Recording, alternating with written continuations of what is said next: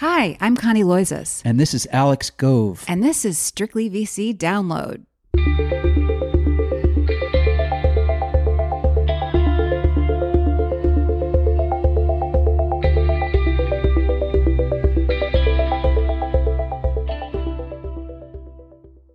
Hello. Happy weekend, all.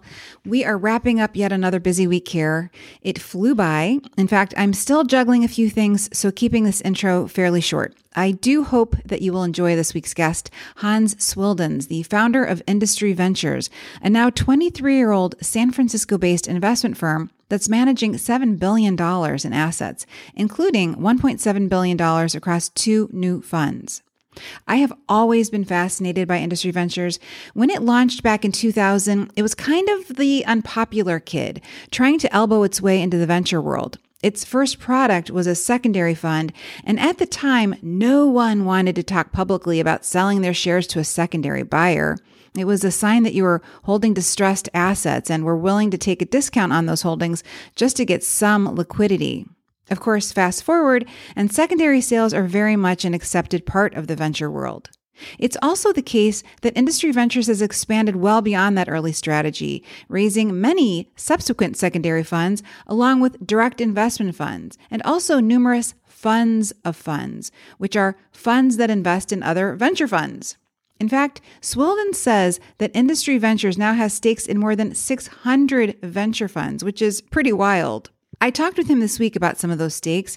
We also talked about why Swildens thinks one of the most overlooked opportunities for tech investors right now center on tech buyouts of smaller software companies. He had to jump off the phone earlier than I would have liked, and I did not have time to talk with him again to finish the conversation. That's what happens when you have a new job, as I do. But I really enjoyed our quick chat, and I hope you will too.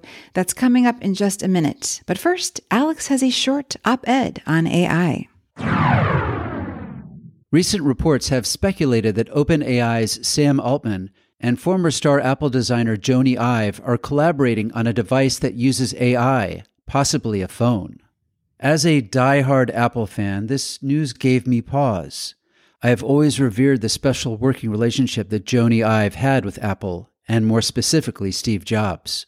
The body of work that they collaborated on, the iMac, iPod, iPhone, iPad, MacBook, and parts of iOS, to name just a few, is awe-inspiring.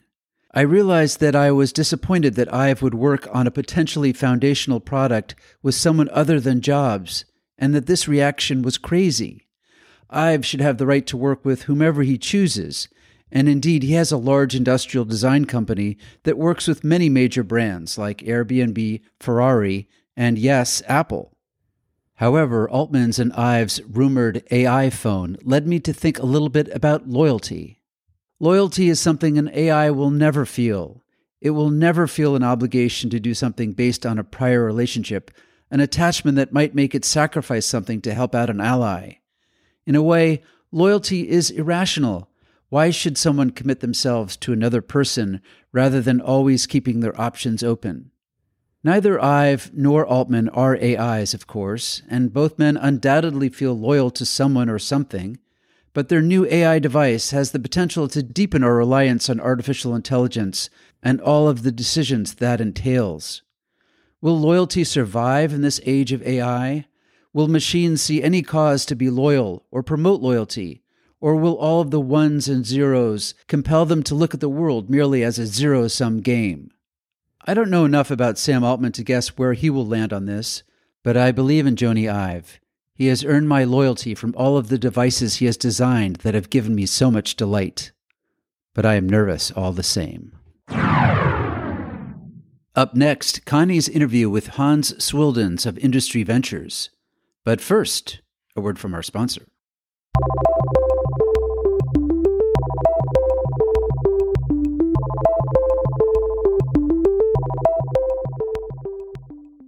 This episode is brought to you by Tegas Converge, the first virtual event centered on the world of investor research.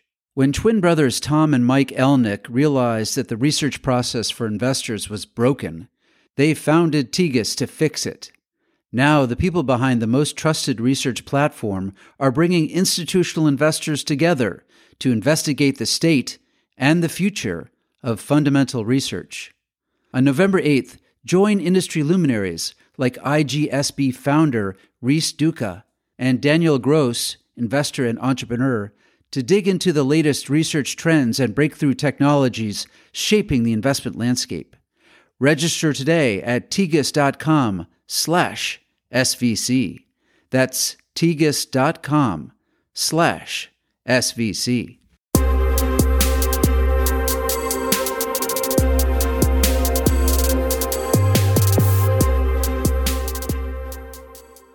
Okay, so listen, you know that I always love talking to you. You've raised a lot of money. I was going to use a curse word, which I won't use, but $1.7 billion in this market is quite something.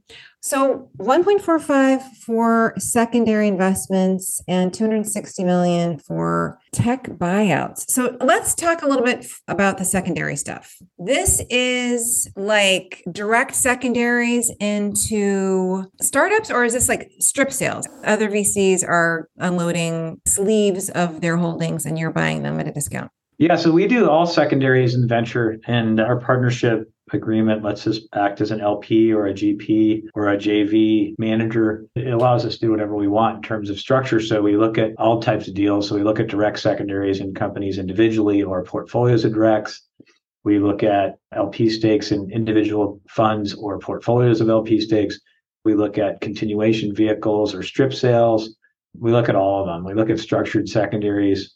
So when you think about our secondary fund, we're super flexible, very collaborative, and we're able to do any deal structure and act as just a passive LP or an active GP.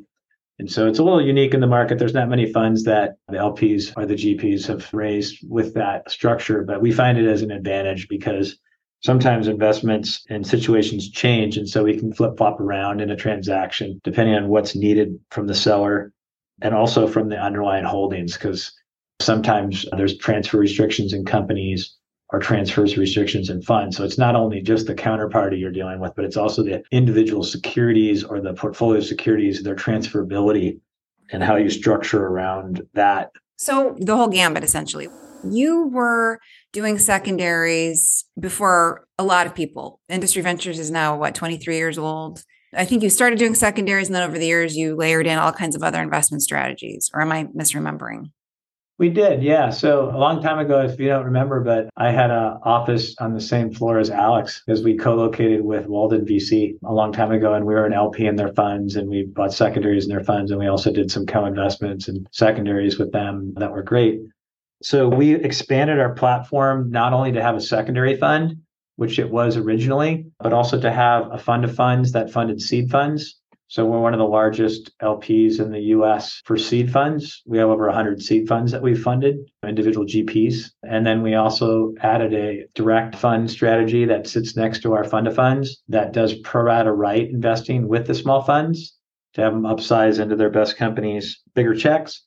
And then we also do direct investing in their companies if that's a better structure than going through a pro rata right fund. And then recently we entered the tech buyout market about 4 years ago, doing tech buyouts mostly in software companies at the low end of the market. And so when you think about our firm at a high level, we've gone into different segments of the venture business that we think were misunderstood, underserved, or we thought that were at the early beginnings of becoming a large market over 10 or 20 years. Mm-hmm. Which is different than most investors in the venture business, right? So we've been pioneering and creating strategies that when we entered the markets, there weren't many people doing it. And so our Tech Buyout 2 funds, the same thing over again. And our direct pro rata right fund was the same thing in 2016. And then our hybrid fund of funds that we raised in 2009, we actually bought Roland Reynolds' firm, which was doing small fund investing at that point. And then we continued it here, which gave us the primary capability in the market. That was in 2009, so it was 14 years ago. I forgot about that. I talked to him amazingly before that happened. He's still part of Industry Ventures. Yeah, he's a senior managing director here, and he owns part of the firm. Great. So, Hans, I didn't realize until a conversation maybe last year, the year before, where you told me that you were an LP in 450 funds altogether. Is that possible? Yeah, it's 600 now. So crazy. And at the time we were talking about how for years there was a check in your mailbox basically every day from one of the firms Thanks again to the fact that you were involved in so many. And then all of a sudden it was once a week, once every 2 weeks. Obviously things slowed down for dried up. everybody. Our distributions at one point dried up 90%. Is that right? Yeah. It's still off. I would say it's still probably 75% off. From 2021? Yeah. So, I mean, distributions are happening, but they're smaller. They're less frequent than in 2021 or 2000 or even 2019. And that's just because the IPO market's been closed. Sure. I was going to say, are those distributions coming from secondary sales? Yes. So we've had distributions coming from secondary sales. We've had distributions coming from IPOs that were done 2 years ago where the GP is still holding the securities. And then if they're on the board, they can't get out of their position, right? So a lot of the VCs last year that had big holdings in a lot of these companies that went public 2 years ago couldn't sell their whole stake. So they got stuck with selling and distributing up in windows. And since they're a board member or whatnot of a publicly traded company, they can't just dump their whole position, right? So we still have shares of companies that are being distributed to us from prior IPOs. Hans, I'm embarrassed to say that I didn't really realize that was an issue. So if a VC sits on the board of a company and his firm has a huge stake, they don't want to dump it all, obviously, too quickly or they'll freak out the market. But their lock-up period is even more onerous if they're on the board? Yes. Yeah, they can only trade stock or distribute it in windows. So they have a double lockup, right? They've got a lockup for 6 months if there is a lockup in the IPO. There was a period when a lot of IPOs didn't have lockups. But those are back. And then there's also the window period because they're an insider, they're a fiduciary, they're a board member. Sometimes they sit on the comp committee and things like that. And so there's restrictions around their holding of their securities. This is a little bit of feel from what we're talking about, but do you have any feelings about VCs who remain on the boards of these companies as they go public? Is it worth a trade-off? I mean, obviously they have insight into a lot as publicly traded board members. We've gone back and forth on that over the years. And I think a long time ago, we used to think that it was their job just to distribute, right? After 6-month lockup and move on. But what we've learned over time is that it's not that easy, first of all. And there are certain situations where it isn't the benefit of the LPs to have them be on the board as well as hold the shares longer and then drip the shares out in these windows over time. So between the period of 2010 and 2021, that strategy of dripping or even holding for a long time worked great, right? Because all the public stocks kept compounding and going up to the right. And then the VCs that did hold the securities that didn't sell their full position got caught in 2001 with the drawdown in the public markets, in 2002 with massive losses in NAV. We saw NAV go down 90% in some cases. I mean, a lot of this was public information because a lot of their positions are publicly available because they have to file if they own more than 5% of a business, and if they're a board member, they have to file their shareholding so you can track all this. But we've gone back and forth on that one. I think it's a case-by-case situation. We like certain companies. We like the fact that the managers are holding the securities and either not selling or dripping the securities out in a good way to us if they're like great companies, compounding value companies, and they have proprietary information, which is why they're restricted. And it actually is helpful in certain instances. And then in other instances, it's actually pretty harmful because if they get caught in a drawdown year where their stock goes down 75%, they could have sold. Obviously, all those VCs wish they would have sold. Sure. And just to be clear, you mentioned 2001 and 2002, but you're talking about 2021 and 2022. I'm sorry, I apologize. I've been doing this for so long. No, now. I know. I do the same thing sometimes. Yeah, we're getting old. 21 and 2022. Yeah. So, yeah, right. I mean, obviously, Sequoia got caught with this strategy, and it's been well documented how much they could have made if they'd gotten rid of some more DoorDash or some more Snowflake. Yeah, but most VCs were in that position who had large portfolios, lots of publicly traded ones. Sequoia was definitely not the only one.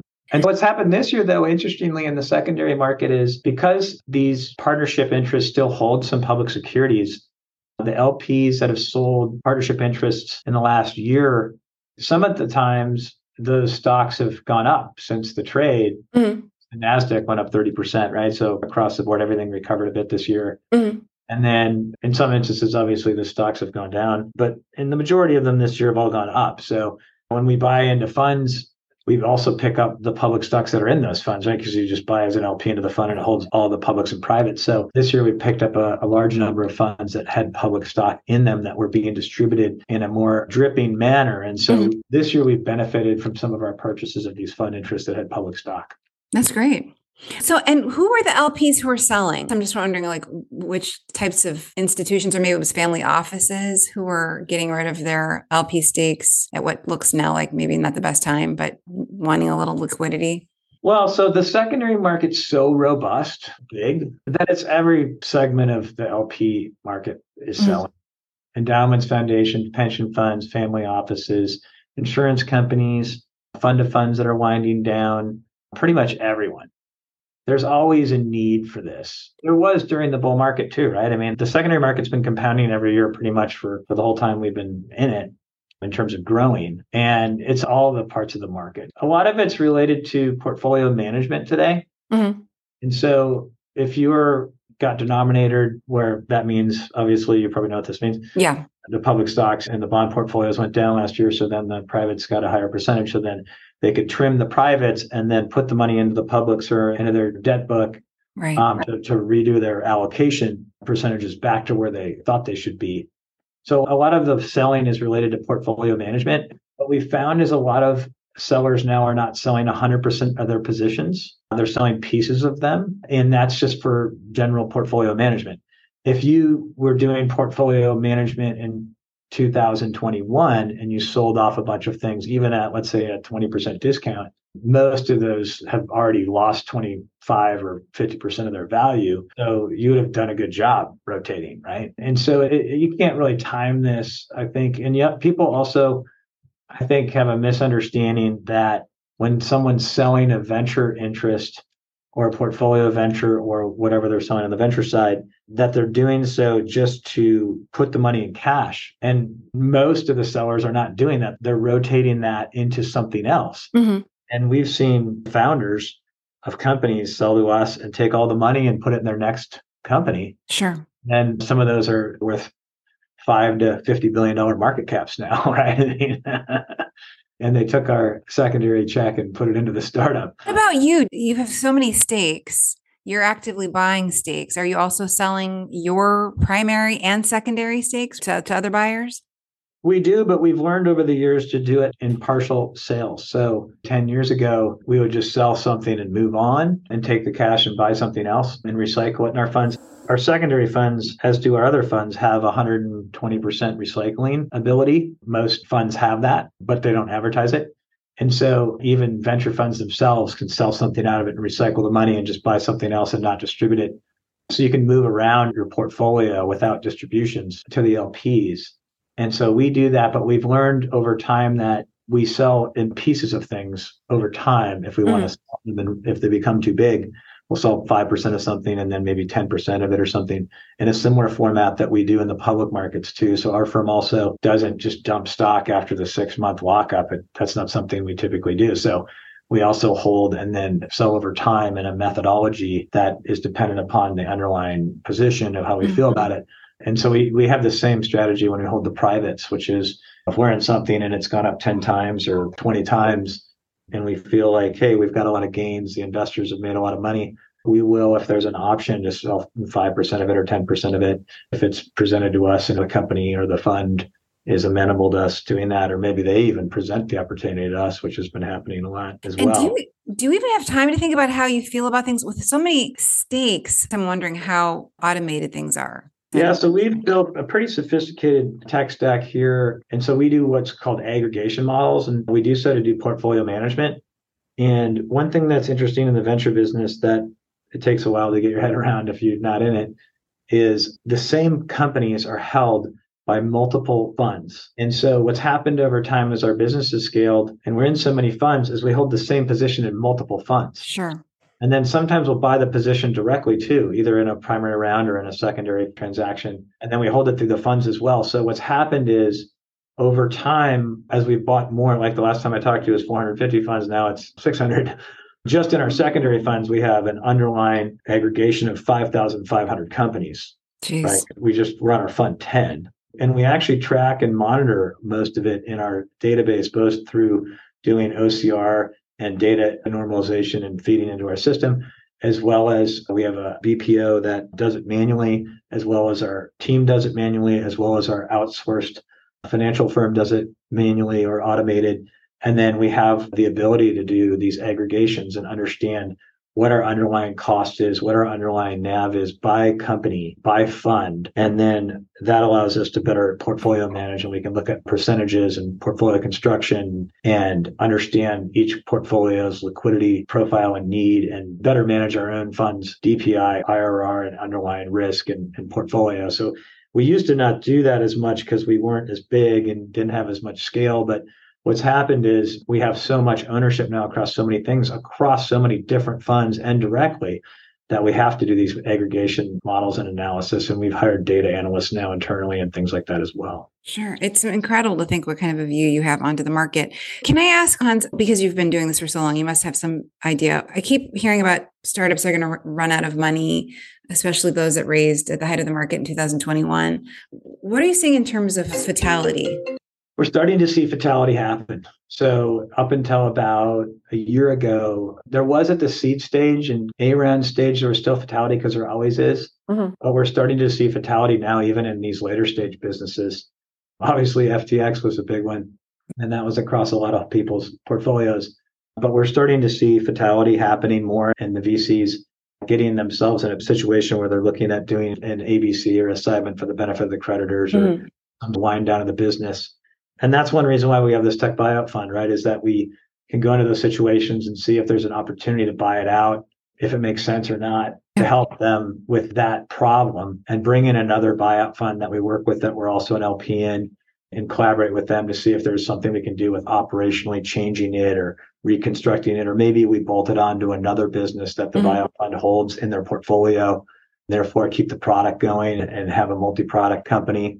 And so, yeah, we've started doing more buyouts. And I think in the next 3 years, that'll accelerate, because a lot of the businesses that have got themselves into bad cap structures or over levered are not bad businesses. They're just badly financed or badly run, or they just had bad things happen to them and there was nothing they did wrong. They just got caught in the wrong spot. Mm-hmm. So I think the buyout funds used to be 2% of the market creating liquidity for all this, and now they're 20. Wow. So it's a big piece of the market, is having mostly software businesses get acquired by buyout funds or by the portfolio companies of the buyout funds. They'll add on the business, right? Because if it's a 10-year-old software business and it's developed a set of products that are complementary to another set of products that are in another business that's in the same sector but profitable, they can just bolt it on, right? And there's a lot of that consolidation. I think the whole venture market's going to get more consolidated, both at the GP level with less funds moving forward, as well as at the company level. Yeah, that would seem inevitable. In terms of, can I call you back after my next meeting? Sure. Can I ask you one last question? Sure. In terms of what you're looking for, or the size of the acquisition, how big are the companies that you're buying? How much money are you investing here? They're on the low end, 15 million of revenues. On the high end, about 50. On the enterprise values of the companies, on the low end, about 30, on the high end, about 250. And that's not all an equity check, because there's rollover, because some of the VCs roll and some of the founders roll and some of the management team rolls their stock, end up buying 51% ownership. And so the actual check size on the equity check is half or 51% of the value.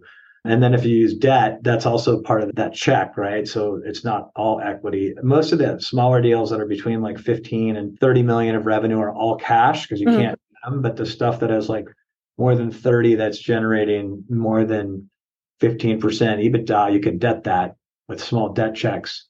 And so you don't need to cough up as much equity. And so it's all over the map. But the fit we've seen so far for our strategy has been with these small software companies that have between 15 and maybe 50 million of revenue. And after that, there's a different market, right? It's more of a mid to upper market opportunity. And there's a lot of buyout funds up market. Right. Like Vista. Yeah, there's not a lot of funds that want to buy these small investments. We saw the same thing in the venture space, where all the funds went up market and then all these seed funds got created. Right. And we started funding them. And it's the same exact thing in the tech buyout market. So just like we did with the seed fund market, we're starting to fund these small tech buyout funds. So it's a very similar strategy. Super interesting. I know. I'll call you back just I know. like, I got to go too. I'm busy. Okay. All right. I will call you back. All right. Talk to you later. Okay. See ya.